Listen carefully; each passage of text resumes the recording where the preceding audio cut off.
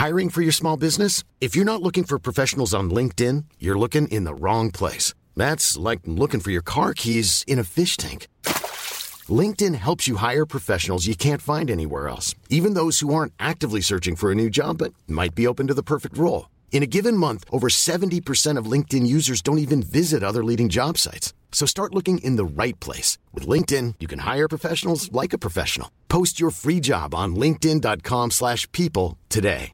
Hey, it's Ryan Reynolds, and I'm here with Keith, co-star of my upcoming film, If, only in theaters May 17th. Do you want to tell people the big news? All right, I'll do it. Sign up now and you'll get unlimited for $15 a month and 6 months of Paramount Plus Essential Plan on us. MintMobile.com/switch. Upfront payment of $45 equivalent to $15 per month. Unlimited over 40 gigabytes per month. Face lower speeds. Videos at 480p. Active Mint customers by 531.24 get 6 months of Paramount Plus Essential Plan. Auto renews after 6 months. Offer ends May 31st, 2024. Separate Paramount Plus registration required. Terms and conditions apply if rated PG.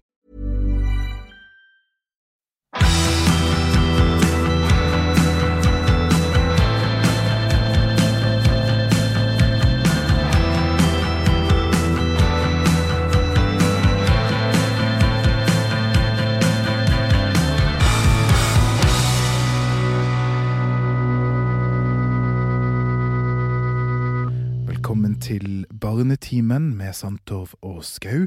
I dag så skal vi høre et eventyr fra den varmeste og koseligste bamsen i hele skogen. Det meg. Det narkobamsen. Tatt turen. For det nyttår. Jeg vet mange der ute har gledet seg til det nye året. Nytt år, nye muligheter det mange som sier, og mange har hatt som nyttårsforsett å få seg en ny hobby. Og da det jo mange som snuser på å begynne med narkotika. Det jo det. Eller jeg vet ikke om det det. Nei, det tror ikke jeg. Det kan hende det var noen som debuterte i forrige. Det vet jo ingenting om. Jeg vet ikke hva nyttårsaften... Det ikke min type nyttårsaften, men det jo kanskje noen andres. Ja,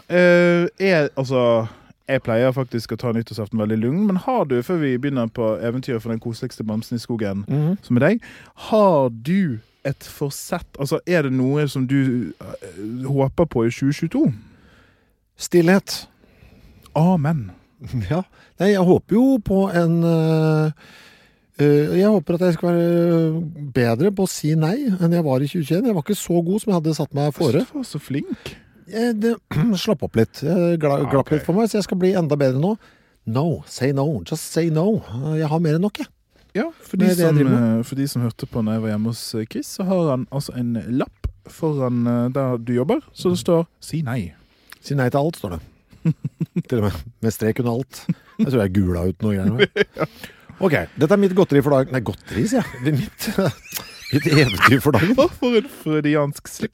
Ja, for det sto godteri over her. Jeg vet ikke hvorfor det. Det et notat jeg glemte å slette. Ok, du klar? En gang for lenge, lenge siden, i det vi kaller for slutten av 1800-tallet, var det mange som slet med at de syntes morfin var så godt, at de tok så mye av det at de ikke kunne slutte. De var avhengige, som vi voksne liker å si. Litt som du av kos og godterier, lille venn, men kos og godterier ikke farlig så lenge du pusser tennene og bare koser med folk du føler deg trygg på. Morfin derimot kan være farlig om du tar for mye av det og aldri slutter. En kjemiker i England som het C.R. Alder Wright levde også på denne tida, og i 1874 koste han seg på jobb med å blande morfin med syrer for å se hva som skjedde. Morfinen ble bare mer potent, så da tenkte ikke Dr. Wright noe mer på det og fant på noe annet å gjøre i stedet. Kanskje han gikk seg en tur eller noe, det det ingen som vet. 20 år senere, og litt lenger unna i et land som heter Tyskland, på en arbeidsplass som het Bayer, jobbet en mann som het Felix Hoffmann. Han syntes det kunne være kjempemoro å se hva som skjedde hvis han gjorde litt mer greier med miksen til den engelske legen. Og vips fant han det han mente var et enda mye bedre produkt enn morfin, og som man gudskjelov ikke kunne bli avhengig av. Heroin kalte han det. Heroisch nemlig det tyske ordet for modig, så det syntes firmaet hans var et kjempefint navn. Man blir jo så modig at det bare det av heroin. Så lite avhengig ble man av heroin, syntes de at de til og med putta noe av heroinen på flasker og solgte det som hostesaft, både til barn og til voksne. Kjempepopulært ble det, Amerikanerne liker også populære ting, for populære ting kan man tjene penger på, så de kunne ikke være noe dårligere og gjorde selvsagt det samme. Vips, så hadde vi det gående over hele fordømrede kloden. Først i 1924 ble heroin forbudt i USA, men da var det så alt for sent. Denne godbiten hadde kommet for å bli, og Brugata i Oslo ble aldri det samme igjen. Fikk jeg med det Grøfste? Jo så bra. Et barns tilnærming til heroin. Ja, men det jo veldig bra. Det er jo der på en måte informasjon møter kunst. Ok, ja, men det er bra. Men altså, egentlig burde det vært noen sånn underlagsmusikk som kunne gjort dette søtere, men det skal jeg gjøre neste gang. Ja, neste gang. For det har jo blitt en tradisjon, denne narkospalten var. Ja. Ikke bare at vi snakker om narko på ulike måter, men også at Chris har et eventyr. Ja. Og det synes jeg så koselig på mange måter. Men jeg synes du traff veldig bra her, altså. Du må jo bare supplere her. Ja, jeg kan jo ta, altså jeg har det i kjedelig form, ikke eventyrform, så vi kan snakke litt igjennom det. Først litt sånn, hvis dere blir forvirret av hvorfor morfin nevnt, så det altså fordi at heroin og morfin henger sammen. Det derivater for opiumvalmuen, og da skal Kristoffer si, mener du Papaver somniferium? Du slo meg på målstreken her, du tok det for meg. Satt klar. Så utgangspunktet altså morfin som planten lager naturlig, men disse kalles det opiater typisk, så vi kommer til å bruke de ordene litt om hverandre. Det jo verdt å merke seg, for dette har vi snakket om tidligere, at vi altså på samme plante altså, opium. Det begynner der med folk som ble avhengig av opium, og så, vet du hva, det går ikke. Fant vi på morfin, som en annen variant av det. Nei, dette blir for avhengig av, vi må finne på noe nytt med denne planten. La oss prøve igjen. Heroin. Her satt den. Dette ble ingen avhengig av, gudskjelov. La oss pumpe det ut. Det jo også, altså, nå har vi hatt amfetamin også. Det ligner jo litt. ja. Og vi skal altså tilbake igjen til neolittiden. Wow. Ja, vi skal 5700 til 5500 år før vår tidsregning. Og det sumeriske leirtavler som snakker om gledens plante. Og det var kjent for Egypterne også at miksturer av dette skulle roe ned barn. Så igjen så blir barn så veldig aktuelt her.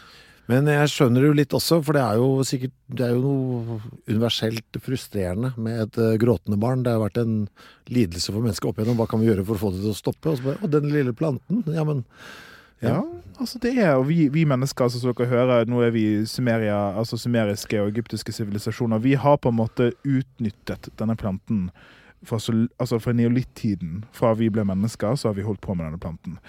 Og så har det vært kjent da på en måte nå går vi inn i middelalderen, så tar jeg litt tilbake igjen her. Paracelsus, som en av mine kollegaer som vi har... han dukker opp støtt og stadig. Ja, men han en luring, vet du. Han har holdt på med alt mulig, og det var han som visst nok skal introdusere et opium til medisinsk bruk i Vest-Europa. Ja.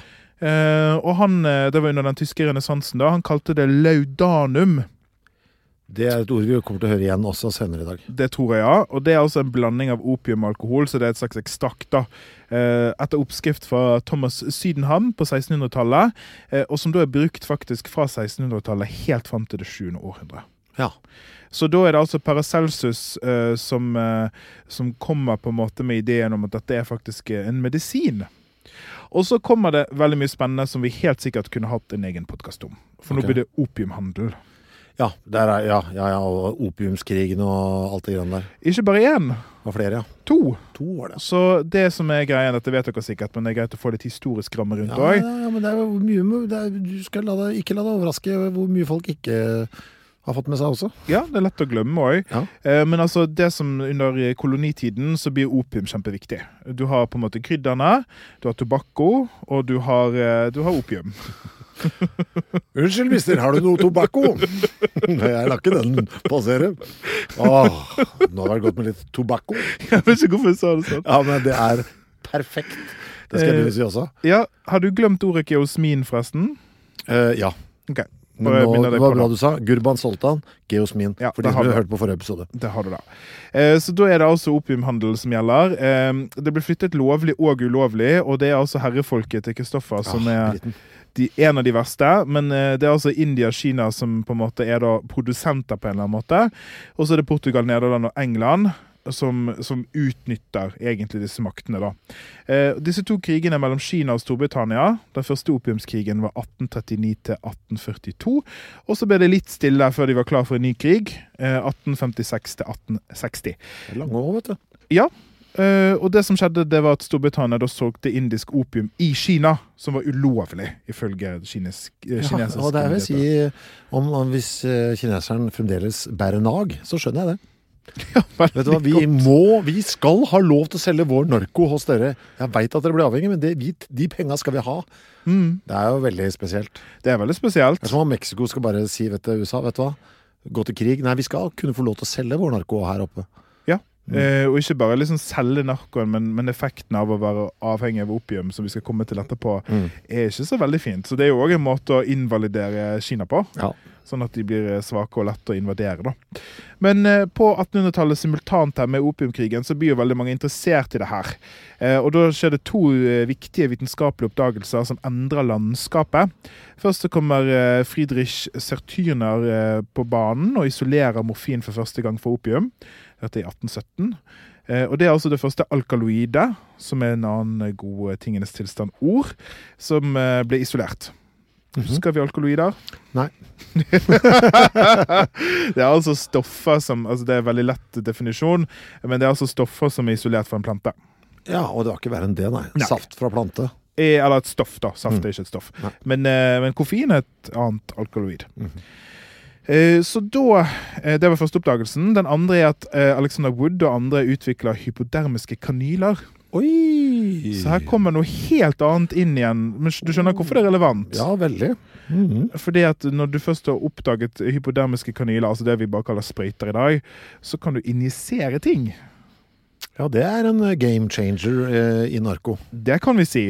Så det er altså, det er jo fine ting med kanyler også. Men på det er primært fine ting med kanyler. Primært. De fleste av oss har jo nå fått vaksinen. For eksempel? Allerede der. Allerede der. Det gir det jo også, altså det er jo sånn som med alle verktøy vi mennesker finner på, de kan brukes for godt og vondt. Og en av de vonde tingene å gjøre med kanyler, det er å injisere ren narko rett inn i blodårene. Og da er det altså sånn at morfin, som da er for opiumvalmuen, først blir kjent som en vidundermedisin, og nå er det jo sånn at det ringer litt bjeller til amfetamin, som også var en vidundermedisin. Ja. Det ble brukt hele tiden, og gitt av leger og apotekere uten restriksjoner. For sånn som vi hørte fra Kristoffer sitt eventyr, så var det jo ikke avhengighetsskapende. Nei. Bare en liten, før vi fortsetter med historien, de kan jo ikke ha sett ut vinduet sitt. Nei, men altså, det er vel, altså, jeg vet ikke. Det tar jo litt tid da, altså, nei, altså, det går jo greit i starten, ikke sant? Det er noe med det også, men ja. Og så er det penger da, som rår også, det er noe sånn, skal vi snu det nå? Det er jo, nå fikk vi mye penger her da, så er det jo litt bra, det er jo bra business, så det er sånn kost-nytte. Nei, der bikker det. Nå blir det vanskelig. Ja. Det er jo det vi opplever med Oxycontin borte i staten også nå. Først nå bare, nei, vet du, det her blir for gærent. Hele West Virginia er borte. Det skal vi snakke om etterpå. Ja. Og da kommer da en av de viktigste personene her inn på 1900-tallet. Nei, unnskyld, litt før, 1874. Det er Charles R. Alder-Wright, som Kristoffer nevnte. Han begynner da å jobbe, altså han oppdager heroin, og begynner å kjemisk endre morfin. Så du kan lage heroin fra morfin kjemisk.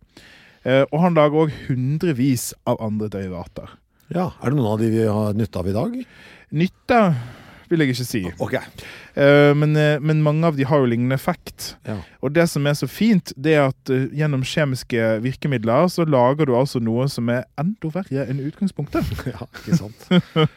Og så kommer Bayer på banen, Felix Hoffmann, og så da blir det introdusert, altså det er kommersialiseringen av dette, som hostemedisin i 1898, og de sluttet av produksjonen i 1913, og da begynte man plutselig å innse da at dette var faktisk kanskje litt avhengighetsdannende. Så det tar altså nesten 100 år før man innser at, og det er en hel generasjon. Ja, mer enn det. Mer enn det, kanskje 2 til og med på den tiden. Så det er jo litt rart at ingen, de innså det nok, sånn som du sier. Vi skal snart runde av historien før vi går inn i litt sånn kjemien i dette, men det som da skjer utover på 1900-tallet, det at vi ligger egentlig fundamentet for det som blir dagens problem.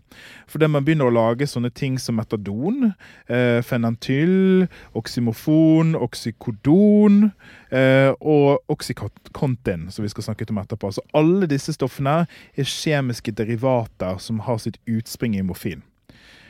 Og på 1900-tallet så begynner man også å stramme opp da lovgivningen rundt disse stoffene. Det jo helt sykt, altså at vi, jeg skal ikke gjenta meg selv, men at vi bare ikke gir opp den planten der. Altså kan vi ikke bare anerkjenne, den planten der, den blir vi avhengig av. Og så kan vi skal bruke det til, altså i forbindelse med operasjoner og smertelindring og sånn, men i kontrollerte former, men det bare også der, altså bare anerkjenne, vet du hva, alt som kommer fra den knollen der borte, det blir vi nok avhengig av. Der. Det så fristende, vet du. Ja, men altså, Sumeria, gledens plante, ja. 2-3 tusen år siden, vi ikke kommet forbi det. Nei, og vi jo over på den veldig bra Abelstårn-episode, hvor de snakker litt om dette her med opiater og sånn, og at når de kaller det for gledens plante, altså hvor kommer denne rusopplevelsen der? Og det jo mye forskning som tyder på at det fraværet av smerte. Det en rus, hvis du gir det til noen som ikke har noe som helst sånn problemer av noe slag, så vil det liksom ikke være en så stor følelse av lykke og behag. Altså den letter fysisk og psykisk smerte, for den fjerner det på en måte, og det det man kanskje i stor grad da oversetter til lykke da, på et eller annet vis, eller sånn behag. Hey, it's Ryan Reynolds, and I'm here with Keith, co-star of my upcoming film, If, only in theaters May 17th. Do you want to tell people the big news? All right, I'll do it. Sign up now and you'll get unlimited for $15 a month and 6 months of Paramount Plus Essential Plan on us. MintMobile.com/switch. Upfront payment of $45 equivalent to $15 per month. Unlimited over 40 gigabytes per month. Face lower speeds. Videos at 480p. Active Mint customers by 531.24 get 6 months of Paramount Plus Essential Plan. Auto renews after 6 months. Offer ends May 31st, 2024. Separate Paramount Plus registration required. Terms and conditions apply if rated PG. Hiring for your small business? If you're not looking for professionals on LinkedIn, you're looking in the wrong place. That's like looking for your car keys in a fish tank. LinkedIn helps you hire professionals you can't find anywhere else, even those who aren't actively searching for a new job but might be open to the perfect role. In a given month, over 70% of LinkedIn users don't even visit other leading job sites. So start looking in the right place. With LinkedIn, you can hire professionals like a professional. Post your free job on linkedin.com/people today. Millions of people have lost weight with personalized plans from Noom. Like Evan, who can't stand salads and still lost 50 pounds. Salads generally for most people are the easy button, right? For me, that wasn't an option. I never really was a salad guy. That's just not who I am. But Noom worked for me. Get your personalized plan today at Noom.com. Real Noom user compensated to provide their story. In 4 weeks, the typical Noom user can expect to lose 1 to 2 pounds per week. Individual results may vary. Vi kan godt ta de positive og negative effektene, for det jo blitt litt sånn standpunktet vårt egentlig. Så de positive effektene da rusfølelse på en eller annen måte, uansett hva du ligger i det, og med det en slags eufori da. Og selvfølgelig det aller viktigste, og grunnen til at man da har brukt det mest smertestilling. Det en av de kraftigste måtene å stille smerte på. Ja. Den listen for negative effekter mye lenger. Ja, avhengighetsskapene jo en da. Deluxe. Ja, den sitter hardt den altså. Og det må jeg bare si at når vi skal, altså det å forholde seg til rusmidler jo viktig, og det finnes veldig mange måter å karakterisere rusmidler på, men en av de viktigste hvor avhengighetsskapene de Og da skårer disse stoffene skyhøyt. Ja. Det har jo også så rare fysiske effekter også, det at man det å klø, for eksempel. Man har det, for det jo litt underfortalt, tror jeg. Man har jo sett, du kan jo se på gata, hvis du ser en veldig sliten heroinist, så kan du se mye som går gærent. Men tenk liksom på det, at mange av de også kjenner på en sånn kontinuerlig kløe. Tenk hvor irriterende det oppi det hele. Det er ikke en av de verste problemene deres, men ja, det er irriterende. Ja, det er bare en sånn tilleggsting, så jeg blir sånn der, jeg blir så klør av å tenke på det. Jeg ser det. Det er jo, altså listen er veldig, veldig lang. Jeg tar noen av høydepunktene eller bunnpunktene, litt avhengig av hvordan du ser på det. Det er altså tørr munn, svimmelhet, forstoppelse, respirasjonshemning, og det betyr lungene dine blir så bedøvet at du ikke klarer å puste mer. Og det er ofte her dødeligheten kommer inn faktisk. Det er ofte det man dør av hvis man tar heroin. Avhengighet selvfølgelig, og mange komplikasjoner ved sprøytebruk, så det er jo en sekundær ting. Ja, selvfølgelig deling av sprøyter og hepatitt og dritt. Ja, og hiv og alle ting. Langtidsbruken, og dette er faktisk veldig alvorlig, det endrer hjernekjemien din permanent, tror vi, og skaper en ubalanse der, som selvfølgelig har veldig mange fryktelige og skrekkelige effekter hvis du kommer deg ut av det. Og igjen, jeg bare vil åpne opp hjertet mitt litt, for det er viktig å tenke på det her, at hvis det er noen heroinister som klarer å komme seg ut av det, så betaler de konsekvensene av det resten av livet sitt. Og når vi hadde om sukkeravhengighet, så sitter dette litt i perspektiv, den greien med at sukker er like avhengighetsdannende som heroin, så igjen, vis litt respekt. Og så er det jo selvfølgelig alt det med å prøve å slutte på da. Der kommer det en del midlertidige plager som er helt ræva også. Det er abstinensene der, det er jo kramper, og det er fysiske smerter, og det er diaré, altså det er alt mulig. Det er ingenting gøy i det heller. Altså det er et helvete. Ja, det er et mareritt-drug det der, altså. Det er det. Vi kan snakke om mange ting, men har du lyst til å snakke litt om hvordan det virker egentlig, eller? Jeg har ikke, altså har jeg skjønt det riktig? Altså at det blir gjort om til morfin når det kommer inn i kroppen? Blant annet, ja. Så det brytes veldig raskt ned i kroppen. Det er en av de legemidler, hvis vi kan kalle det det, som varer veldig kort i kroppen. På bare minutter så begynnes det å brytes ned. Og en av de tingene som, bare for å minne oss på det når vi snakket om amfetamin, det er at når da enzymene i kroppen begynner å klippe og lime og gjøre ting med stoffene, så dannes det metabolitter, altså det er ting som dannes bare i kroppen. Men de er aktive, om ikke mer aktive. Og de virker i kroppen og gir disse heroinvirkningene da, på 4 til 8 timer typisk. Og en av de er da morfin, altså 6-monoacetylmorfin, eller 6-MAM, som det ofte kalles. Så tar du da et sånt stoff, så ikke bare er det stoff i seg selv, altså det lever kort, men det begynner å smadres opp i masse fragmenter som da gir mer effekt, egentlig, enn stoff i seg selv, som er ganske sjokkerende, faktisk. Hva er halveringstida på heroin da? Vet du noe om det? Heroin er 4 til 8 timer, i alle fall. Som er virkningen da, men jeg tror det er ganske store individuelle forskjeller også. Ja, det er jo litt å si med kroppsvekt og alt mulig der. Ja, og hvor mye du tar eller har tatt og sånne ting. Så er det jo forskjell på kvalitet da, her. Ikke minst. Det kommer jo i flere varianter. Hvitt, brunt, og noe som er litt sånn mer sort og klissete. Det hvite, det brune mener jeg, har en tendens til å komme fra Colombia, litt sånn brunt og hva skal vi si, sånn krittaktig i konsistensen. Og så har du da ikke så krittete, men brun fra Pakistan og Afghanistan gjerne. Og det er den vi gjerne får kjøpt her i Norge, eller i Europa. Jeg sa vi her nå, men jeg hadde kjøpt det altså. Det skylder jeg å si. Man tenker ofte på det som hvitt, sikkert fordi man har sett amerikanske filmer og sånn, men dette er jo de vanligste fargene å se her da. Det er gjerne da fra Sørøst-Asia. Det er hvite. Normalt sett skal det liksom være renere da, og mer raffinert. Og så har det da det svarte, som blir kalt for black tar, som da gjerne kommer fra Mexico. Hardt når det er kaldt, og så blir det liksom mykt, sikkert litt sånn harsjaktig, vil jeg tro, når det blir varmere. Og det er visst nok det med lavest kvalitet, sier de. Ja, ofte er det jo sånn. I kroppen... Det er jo lagd ren industri, da, den der som er black tar. Det er sånn, ja, det er liksom fabrikklagd, mer enn noe annet. Ja, i kroppen så er det sånn at det nervesystemet som blir påvirket, sånn som det ofte er med narkotiske stoffer. Vi er nødt til å introdusere et begrep som høres komplisert ut, men jeg skal forklare det, som er G-proteinkoblede reseptorer. Ok. Ja, så vi skal se for oss nå en nervecelle. Hvis ikke du skal hvordan en nervecelle ser ut. Den ser ikke den litt ut som sånn manet da?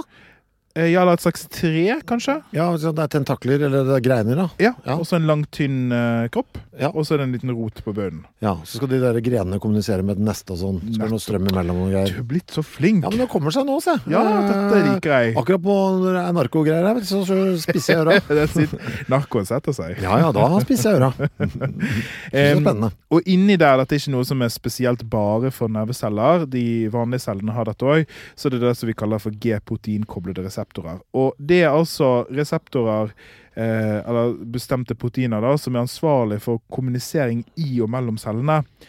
Og det er litt sånn kult, fordi at disse cellene våre som vi består av, de må jo snakke med hverandre. For de er nødt til å vite hvordan ting der borte er, for dette påvirker hvordan de skal forholde seg til ting.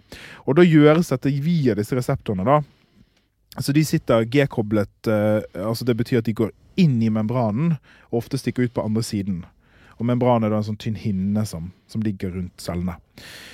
Så de stikker altså ut på en eller annen måte, enten på en eller begge sidene, og når noe binder seg til de, så endrer de form. Ja.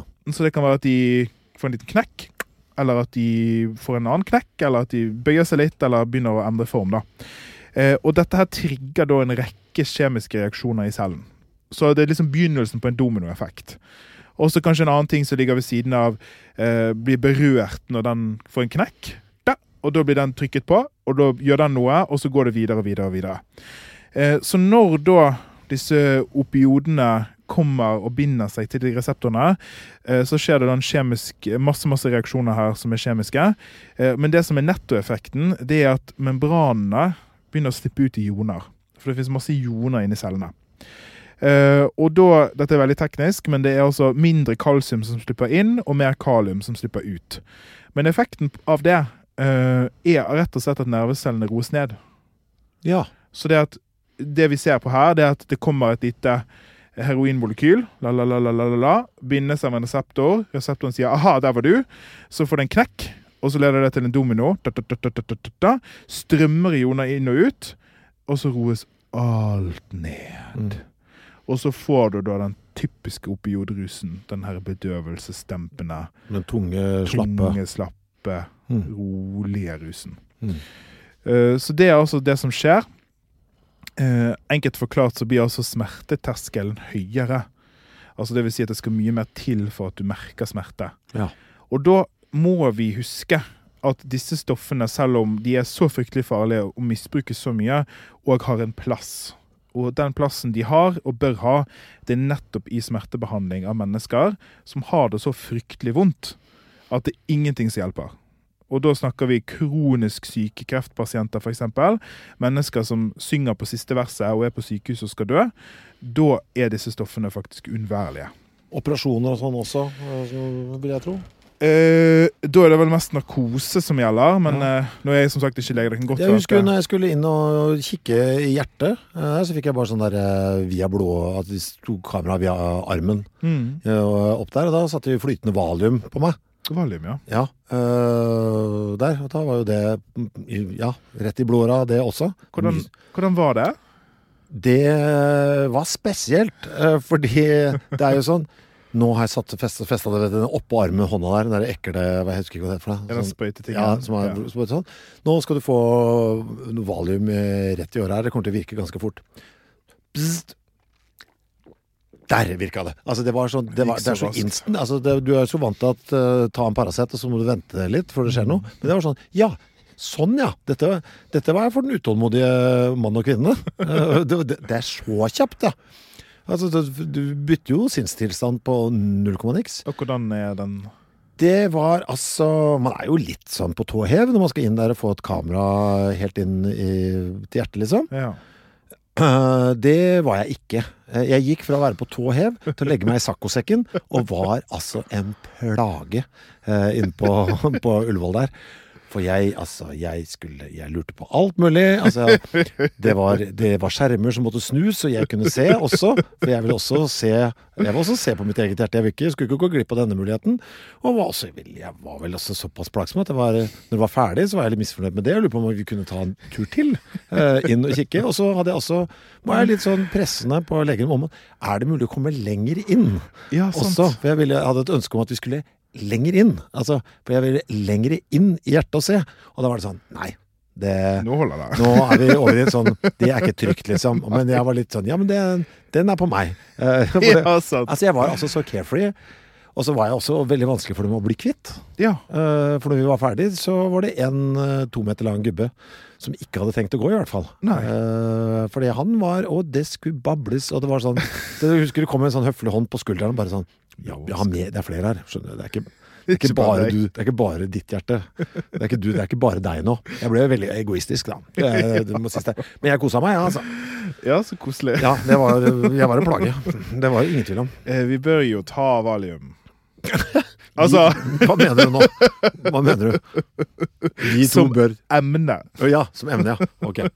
Vi skal ikke ta valium på denne podcasten, så bare snakke i 2 timer. Som kos, liksom? Nei, det skal vi ikke. Nå er det meg, nå handler det om meg her. Nå skal det handle litt om meg her. Vent litt. Ingen narkopod her, Nei. Men at det er jo et veldig interessant emne. Nei, det er når jeg blir 70 det. Da var det vi skulle gå Ja, det skal gjennom felleskatalogen, Ja. Jeg skal vise deg, dette er sånn som du ikke synes er så gøy, men jeg skal vise deg 2 strukturer, jeg. Ja, få se. Se der, ja. Her er vi over i sånn ødelagte bikuber igjen. Med ho, står det her. Så julenissens diagram på denne siden. Det er mye ho, på den ene. Og så er det mye H3C på den andre. Jeg vet ikke hva er det jeg ser på. Nå ser du på heroin og morfin. Ja, jeg synes de var ganske forskjellige. Nei, alt er likt. Åja, det er der borte på høyre kjære kliss likt, ja. Ja. Og så har, hvilken er det? Det er altså heroin. Ja, så heroinen er morfinen bare med noe vedheng. Ja. Ja, for jeg leste diagrammet feil. De hadde liksom hengt det på venstre siden, selvfølgelig. Så det er altså kjemisk modifisert med det som vi kaller acetylgrupper, men det er ikke så viktig. Så det har bare fått litt ekstra greier. Ja, for 2 av de ho-hoene Ja. er vekke, ser du det? Ja. Ja, så det er altså ho-ho betyr bare OH-grupper eller hydroxylgrupper da, som er kjemiske grupper. Ja, så der, ja. Nettopp. Så de ligner jo veldig på hverandre. Og strukturen på det er ganske komplisert. Ja, det Masse ringer og sånn. Ja. Men du ser at de er veldig like. Ja, noen dobbeltbindinger der også, ser jeg. Bra! Ja, nå følte jeg var god. Ja, du får så mye poeng. Så det er bare kjemisk sett så ligner de altså veldig på hverandre, og er da modifisert av hverandre. Og jeg tenkte vi skulle snakke om 2 av disse derivatene, for jeg sa jo det at når du begynner å rote med morfin, altså kjemisk, så kan du lage mange ulike lignende varianter, sånn som du så på nå. Og 2 av de er da fentanyl og Oxycontin. Fentanyl, for de av dere som har sett på den serien til Leo Ajkic, Rus, som ligger på NRK, Ja. så er han jo innom det der. Var det noen som mistenkte at en av han hadde fått i seg noen piller som var da penslet med fentanyl, og det er jo så sterkt og så farlig at du kan jo gå i bakken av det. Det er nok et eksempel på, altså det er et syntetisk derivat, det er laget eller oppfunnet på 1960-tallet. Og det er så gammelt! Ja, det er den belgisk-franske legen Paul Janssen, som er grunnleggeren av det enorme farmasøytiske selskapet Janssen Pharmaceuticals, som nå inngår i Johnson & Johnson igjen, som står bak. Og Johnson, veldig ivrig på det du skal snakke om etterpå, Oxy.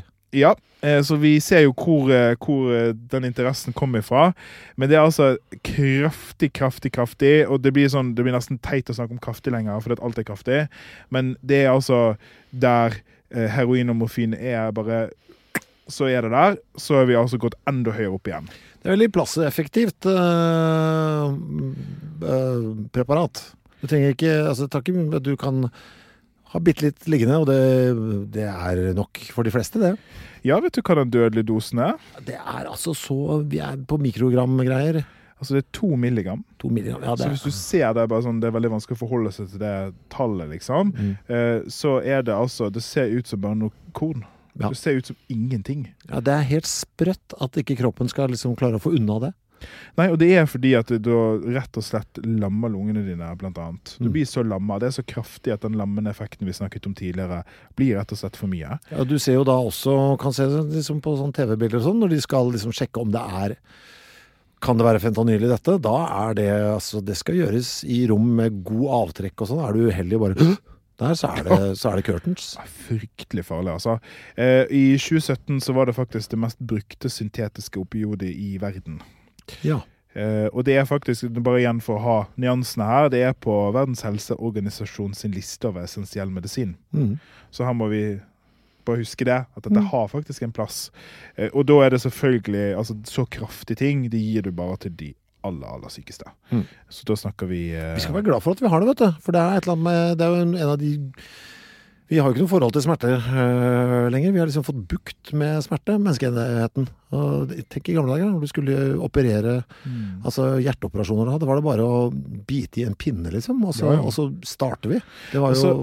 det jo, jeg synes det sånn viktig, fordi... Det har vi glemt, at I gamle dager gjorde alt vondt. Nå kan vi fjerne det. Altså, kronisk smerte en ting som helsevesenet I stor grad ikke kan gjøre noe med. Jeg tror hvis du et menneske I dag, og det jo sånn, jeg jo veldig forkjemper for det her, jeg snakker alltid sånn sterkt om det, fordi jeg bryr meg veldig om det, fordi mennesker med kronisk smerte veldig ofte sånn, vi vet ikke hvor det kommer ifra. Synd. Og så det sånn, ja, hva skal jeg gjøre med det? Nei, lev livet ditt da, så godt du kan.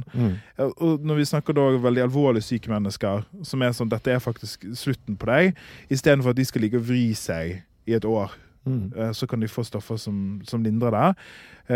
Og selvfølgelig kontrollerte settinger med leger til stede og sånn at det blir trygt. Men det bare husk på det, at du veldig heldig som ikke lever med kronisk smerte. Du veldig heldig som lever I 2022. Litt avhengig av hvem du spør. Jo, men sånn, her finnes mulighet til å kvitte seg med det I hvert fall. Ja, I hvert fall I vestlig verden. Ja, det sant. Oxycontin, Gud bedre meg. Ja, der masse gode doker der ute. Ligger en veldig bra 2 episoder siden på HBO blant annet der. Og da vil jo klart dere som liker å si sånn Big Pharma, fy faen sorry, men det her får dere rett akkurat på den. Ja, faktisk. Det altså en variasjon av heroin, så igjen samme utspring, der man har endret litt på den kjemiske strukturen igjen, og gjort den om mulig enda mer aktiv og enda mer avhengighetsskapende. Og det jo på en måte den viktige spilleren I det man har kalt USAs opioidkrise. Jeg har jo bodd I USA blant annet, og dette et kjempeproblem. I 2019 så var det 49. vanligste legemidler I USA. Og det ganske utrolig. Det mer enn 14 millioner brukere. Vi vet ikke noe om de brukerne, så vi kan ikke si om det et stort eller lite tall, men det jo bare det som registrert. Så her det dokumentarer I plenty, masse bra som skrives om det, veldig interessant stoff, men også litt sånn altså, det begynte jo med gode intensjoner et eller annet sted, altså, for det jo et velfungerende smertestillende middel, men så blir det jo da pusha som at det overhodet ikke avhengighetsskapende, og pusha på en litt sånn med litt sånn aggressiv markedsføring der, sånn at har du litt vondt, så kan du også ta dette aktig. Ja, og så det jo litt sånn, det 2 ting her da. En ting vitenskapspersoner bak. Vi vitenskapspersoner pleier å si at helvete brolagt med gode intensjoner, for det faktisk sånn at veldig mange av de tingene vi finner på kan brukes veldig, veldig, veldig mot sin hensikt. Og så det legene da, som litt gatekeepere her, og jeg tror litt med reguleringen som I USA, eller mangler regulering av USA med veldig sterk lobby, så sitter det veldig lett disse preskripsjonene eller reseptene, og så plutselig har du fått en generasjon på generasjon med... Jeg snakker litt varmt om det norske byråkratiet igjen, og faktisk også... Ja, det må vi gjøre mer av! Og EU, de ofte irriterende EU-direktivene, fordi det kan virke frustrerende, og det det også, men det noen gode nett der, føler jeg, akkurat som gjør at vi litt tryggere for at en sånn katastrofe skal skje her, altså. Ja, og det ikke bare negativt med byråkrati, men jeg bare synes det sånn, velkommen til Tingenes tilstand, en podcast der vi snakker varmt om det norske byråkratiet. Vi snakker varmt om det norske byråkratiet, grunnforskningen og de kjedelige tingene I tilværelsen. Ja, men av og til så irriterer man seg mer, altså glemmer at det noe, kommer du godt ut av det også, av de kjedelige tingene. Ja. Dette Nyansenes podcast. Jeg har, det heftig materiale det her, men jeg har lyst til å liksom avslutte med det heftigste. Ja. Hvis du har noe imellom der, så må du gjerne det. Jeg vil bare si det, altså, hvorfor har jeg nevnt også, en annen ræva bieffekt selvfølgelig at dette gravide som tar heroin, altså det må jo nevnes. Ja, det må nevnes. Det settes jo daglig til verden barn som blir født med abstinenser, som det så trøkk I det. Ja. Dette jo ting som folk sikkert vet, men det jo greit å bare nevne det. Jeg har jo vokst opp på 90-tallet, hvor heroin chick var en motretning. Ja. Det synes jeg altså, vi har kommet oss forbi det. Altså 90-tallet, fy faen. For en tid. For da levde jo jeg. Det mye rart vi gjorde på 90-tallet, så vi heldigvis har gått forbi. Og en av de å glamorifisere. Altså, det ble et uttrykk. Altså, det Kate var, Moss. Ja, Kate Moss, det var heroin chick. Altså, det skulle du lese om i VG. Ja, ha en sjekk her da. Klassisk heroin chick. Hun tynn, sorte ringer under øya. Det så vidt buksa henger på. Yes! Den freshe heroin-looken. Ja, tenk at det var en ting. Ja. Og så var det på 90-tallet også. Så Ja, ikke så lenge siden. Midten av 90-tallet. Kan jeg nevne Mrs. Winslow's Soothing Syrup? Oh, please, du. Ja, for du hadde den på lista, eller? Ja, jeg har på listen. Ja. Som jo, da har vi det der middelet du snakket om i sted, Laudanium, eller hva det var? Ja. Laudanium. Ja, for det er jo det som var i dette, som var da ment å gi til primært babyer, da, som fikk tenner, som skrek. Så kunne man gi litt av den flotte medisinen her, og kunne også, hvis de hadde dysenteri eller et eller annet, og også mot diaré. Altså, ting unger driver med andre ord. Det var ganske sterk mix. Mrs. Winslow's Soothing Syrup. Så man skulle liksom bare gi 2-3 dråper da, av dette her. Laudanum, ja. Hvis du hadde hatt en teskje for eksempel da, med dette, så tilsvarte det ca. 20 dråper med opiumtinktur, altså laudanum. Så 2-3 dråper var det de anbefalte da. Desperate kvinner som gråtende barn og sånn, altså kan man jo, vet du, jeg orker ikke mer. Så det var jo mange som ikke var så flinke på, og kanskje ikke hadde en pipette for hånden da. Så det blir litt sånn, la oss bare måle ut i huen og hasten. Kjempepopulært opplegg. De solgte i 1868 med 1,5 million flasker med dette, så det var jo litt det. Og man tenkte ikke så mye på, altså det var jo litt barnedødelighet i utgangspunktet i 1868, men at det ble litt ekstra, det var ikke noe vi... Ingen som så? Vi heftet altså ikke så mye ved det. Nei. Men det ble forbudt etter hvert da, fordi man regner med at det er ganske mange tusen barn da, som døde der, ble bare kvært. Det var mye krybbedød forårsaket av Mrs. Winslow's Soothing Syrup. For da er greien altså at den liksom, terapeutiske dosen er 2-3 dråper, men fordi at det er veldig vanskelig å regulere hjemme. Ja, midt på natta, det våkner og skriker, og så blir det litt slapphendt, og så justerer litt med en teskje, så plutselig blir det en hel, og så bare våkner opp om morgenen, så ligger det noe blått og stille i krybba, og så er det ikke så gøy. Ja, det er så fælt er det. Ja, det er, jeg må jo bare le av det, for det er så grusomt. Ja, men det er helt forferdelig. Det ble jo også da kalt for The Baby Killer. Ja, sant. Det var det de kalte det for når det er helt forferdelig. Det er grusomt. Jeg prøvde egentlig ikke å være morsomt, jeg prøvde egentlig å si det så fælt jeg kunne, for å vise hvor groteskt det var. Jeg ler ikke for det er morsomt. Nei, den var slem. Men det finnes jo da, jeg har jo vært ute på internett og googlet her, det finnes masse for de av dere som synes det er noe komisk å ha på peishøyla, så kan du kjøpe de gamle Mrs. Winslow's Soothing Syrup. De er litt fine på en måte også. Ja, og ikke minst de gamle hostesaftflaskene.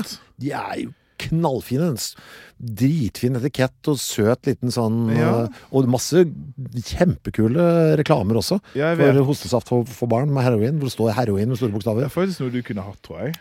Ja, altså det skjer det nå. Ja, det må skje. For jeg har lyst til å ha det også. Ja.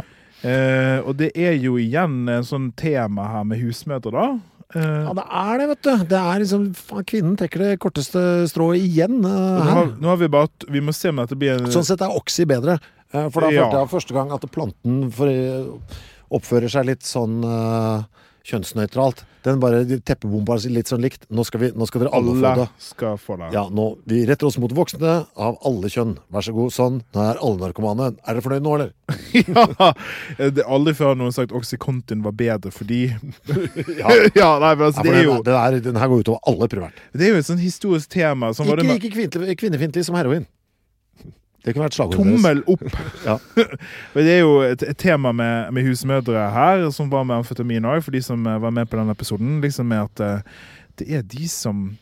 Jeg vet ikke hva jeg prøver å si, men det er noe med hvem som er målgruppen, og hva det spiller på, liksom. Ja, Valium var det. Mammas Little Helper, som det ble kalt. Den må vi ha noe på. Ja. Ok, skal vi avslutte med litt mer lystig stoff om metadon? Ja, har du noe lystig der? Nei, det er tungt. Det er jo litt sånn, altså det er jo kjipt. Ja, men altså, jeg har jo tenker, altså, den har jo en liksom positiv klang da, for det blir jo altså, presentert litt som vi vil over på metadon for å slippe å være på heroin. Ja, og jeg vil bare snakke litt om det, fordi jeg visste ikke, altså, igjen, en av de tingene som jeg synes er litt fint med podcasten er at jeg må sitte meg inn i ting som jeg har vært interessert i, men som jeg ikke vet så mye om. Og metadon er en sånn ting som, altså, det blir jo som feil å si jeg har vært interessert i metadon, men det er et ord man hører, som er politisk på en eller annen måte. Folk blir veldig sånn Fyrer seg opp. Og så har jeg bare lurt litt på for min egen del, hva er det egentlig? Så jeg har lyst til å bare fortelle det jeg fant. Ja. Og det er ikke noe politisk her, det er bare at dette var det jeg fant. Og da har Store Norske Leksikon blant annet en veldig fin, objektiv og tørr skildring. Og det er fint, det trenger vi når det snakker om narkotika. Da må det være tørt. Så metadon er altså et eksempel på legemiddelassistert rehabilitering, eller LAR. Så målet er da kort og godt at du skal erstatte rusmiddel med noe annet som ikke gir rus og som forhindrer abstinenssymptomer. Så det er altså kort og godt noe som skal gi deg en følelse av rus, sånn at du slutter å bruke det stoffet i utgangspunktet som du begynte med, og så da som gjør at du ikke får abstinenser, sånn at du gradvis kan trappe ned og eller leve med det. Og da har jeg vi har for få grafer. Men ikke gi rus, var det ikke? At det ikke skal gi rus? Ja, det skal ikke gi rus. Ja. Så ikke fremkalle rus, men da forhindre abstinenssymptomene. Og da er altså metadon et eksempel på det, som gis da til mennesker som har tatt heroin. Så det er egentlig som Nutrilett for oss med et søtsug. Ja, men enkelt fortalt. Det skal fylle det hølet, søtsughølet, og så skal du sakte men sikkert gi deg med det. Ja, uten at det har den konsekvensen som den tilsvarende sukkerholdig sjokolade skal ha. Altså, først når du sa sånn, hva faen er det du sier? Og så var jeg sånn, ja, men det var ikke så dumt det. Ja. Det var ikke så dumt. Litt sånn tall her, altså denne her metadon er en ting som man har på en måte gått litt vekk ifra. Man bruker et annet stoff som kalles buprenorfin i stedet for, men det er samme greien. De varer lenger enn heroin, så de gir på en måte virkning i kroppen mye lenger, men de gir en stabil konsentrasjon, men ikke rusopplevelse. Så jeg har en graf, fordi at vi har alt for få grafer i denne podcasten. Ja, det er veldig radiovennlig, så det er bra. Ja, ikke det er veldig fint med en graf som vi skal snakke om, men jeg tenkte at det var gøy hvis du forklarte grafen. Ja, det skal jeg gjøre. Ja, det skal jeg gjøre. Hva er det en graf over? Å, herregud. Jeg ser her. Ok, det er den sammenligner da heroin, metadon og buprenorfin. Var det siste du snakket om? Ja. Metadon-lignende stoff. Og det er da flere parametre her. Effekt, hvor mye rus det gir, terapeutisk område, skjønner ikke helt hva det betyr, og abstinens. Ja. Og hva sånn over tid. Så heroin har da veldig høy effekt, veldig høy rus, terapeutisk område, og det er der jeg vet ikke hva det betyr, men altså du er høy på abstinens, men abstinensen gir seg fort. Ja, så det er kort kurve som går rett opp og rett ned. Ja, så den veldig sterk effekt, sterk rus, abstinens, jeg trodde den var veldig lang på heroin, men i forhold til de to andre midlene, ekstremt kort. Så den linjen som markerer abstinens, den sier ikke om at du får mye abstinens, den sier om når du får det. Ja, så du får abstinenser raskt. Ja, og hvor lenge den varer også, eller? Nei. Metadon er jo da veldig tregt på abstinens. Og litt lavere på effekt da, selvfølgelig enn heroin. Og buprenorfin virker fortere enn metadon, men med mindre trøkk og veldig fortreget abstinens. Ja, det var veldig fint sagt. Hva sier de tallene da egentlig da? Ja, så det som er viktig å få med seg, det er at heroin gir rus. Metadon kan gi veldig svak rus. Du ser at den kurven når ikke så vidt opp på det rustaket da. Mens buprenorfin når aldri rustaket. Og så at abstinensene her, det er noe med at du får ikke veldig raske abstinenser av å ta metadon eller buprenorfin, sånn som du får med heroin. Så det sier noe om at over tid da, Altså det må vel være det som målet til slutt med dette, at du skal av metadon. Ja, trappe ned. Trappe ned, men over tid med tålmodighet, langsomt regime her, så kan du gradvis bare synke dosen sånn at disse takene går ned. For det har noe med hvor vant du med det. Og da det faktisk sånn at i dag, for jeg bare sånn, hvor mange det som på dette i dag i Norge? For vi hører jo så mye om det, så vi får liksom inntrykk av at det veldig, veldig mange, men det faktisk ikke det. I utgangen av 2020 så var det 8.099 pasienter i hele Norge på LAR-behandling. Det klart at vi har ikke relativt sett så mange heroinister i landet, men jeg bare ja. Men det også man da vil måtte bruke for å få folk av en Oxycontin-avhengighet, tror du? Usikker, nå bare gjetter jeg. Dette har jeg ikke sjekket opp i, men jeg tror at man kan det. Altså, det finnes 2 skoler da, tror jeg, og gjerne jeg ikke lege, så dette bare mitt inntrykk. Den ene skolen at du bare går cold turkey og slutter å bruke ting, men det funker jo ikke. Det blir smertefullt og vanskelig. Ja, så det vet vi ikke en god måte, spesielt. Du kan kanskje gjøre det med Pepsi Max, men til og med det, tenk til og med å slutte med Pepsi Max på den måten, liksom vanskelig. Ikke si det engang. Nei, det kan du se. Det mareritt vil jeg ikke ha i hodet. Så tenk hvordan det med heroin, for eksempel.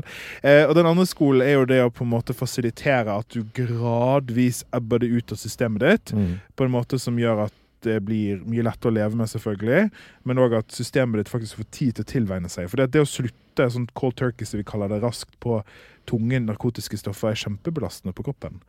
Vi vet at ikke det spesielt bra.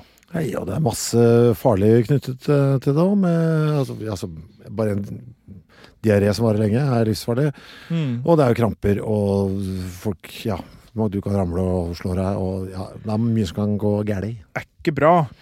Det var tungt stoff. Vi skal runde av med en siste liten ting før vi tar fun facts. Jeg bare sier at det vi skal gjøre? Kjøre hvite busser fullastet med metadon til USA? Det vår variant av Marshall-hjelpen for å gi tilbake det de gjorde for oss etter krigen? Jeg tror ikke det hjelper uten regime rundt. Nei, kanskje ikke. Jeg bare kastet det, vært litt sånn, vet du, nå det payback time, vi gjør det. Jens Stoltenberg sitter foran. Ja, for det han som kjører bussene. Han kjører bussen, ja. Med metadon til USA. Ja, vi kommer. NATO tar på seg jobben. Europa, her kommer vi. Tror du Jens Stoltenberg hører på? Hva skjedde nå? Ble plutselig jeg så gira. Ja, ta over.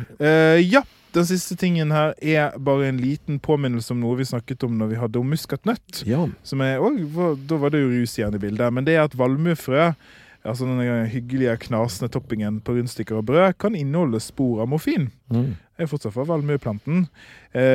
Nasjonalt ikke det kjent at man kan få, dosen, man får ikke så mye morfin i blodet at man, jeg vet ikke hva jeg si, i Norge ikke dette noe problem, men internasjonalt så det i hvert fall kjent at mennesker har fått positivt utslag på morfin på urintest etter å ha spist loff.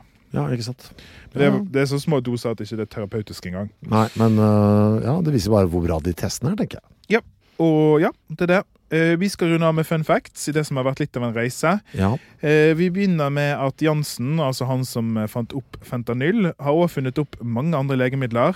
Dette sier litt om de tingene han forsket på, men den annen ting han fant opp, det var difenoxylat, som hjelper mot diaré, og det ble brukt i NASAs Apollo-program. Ja.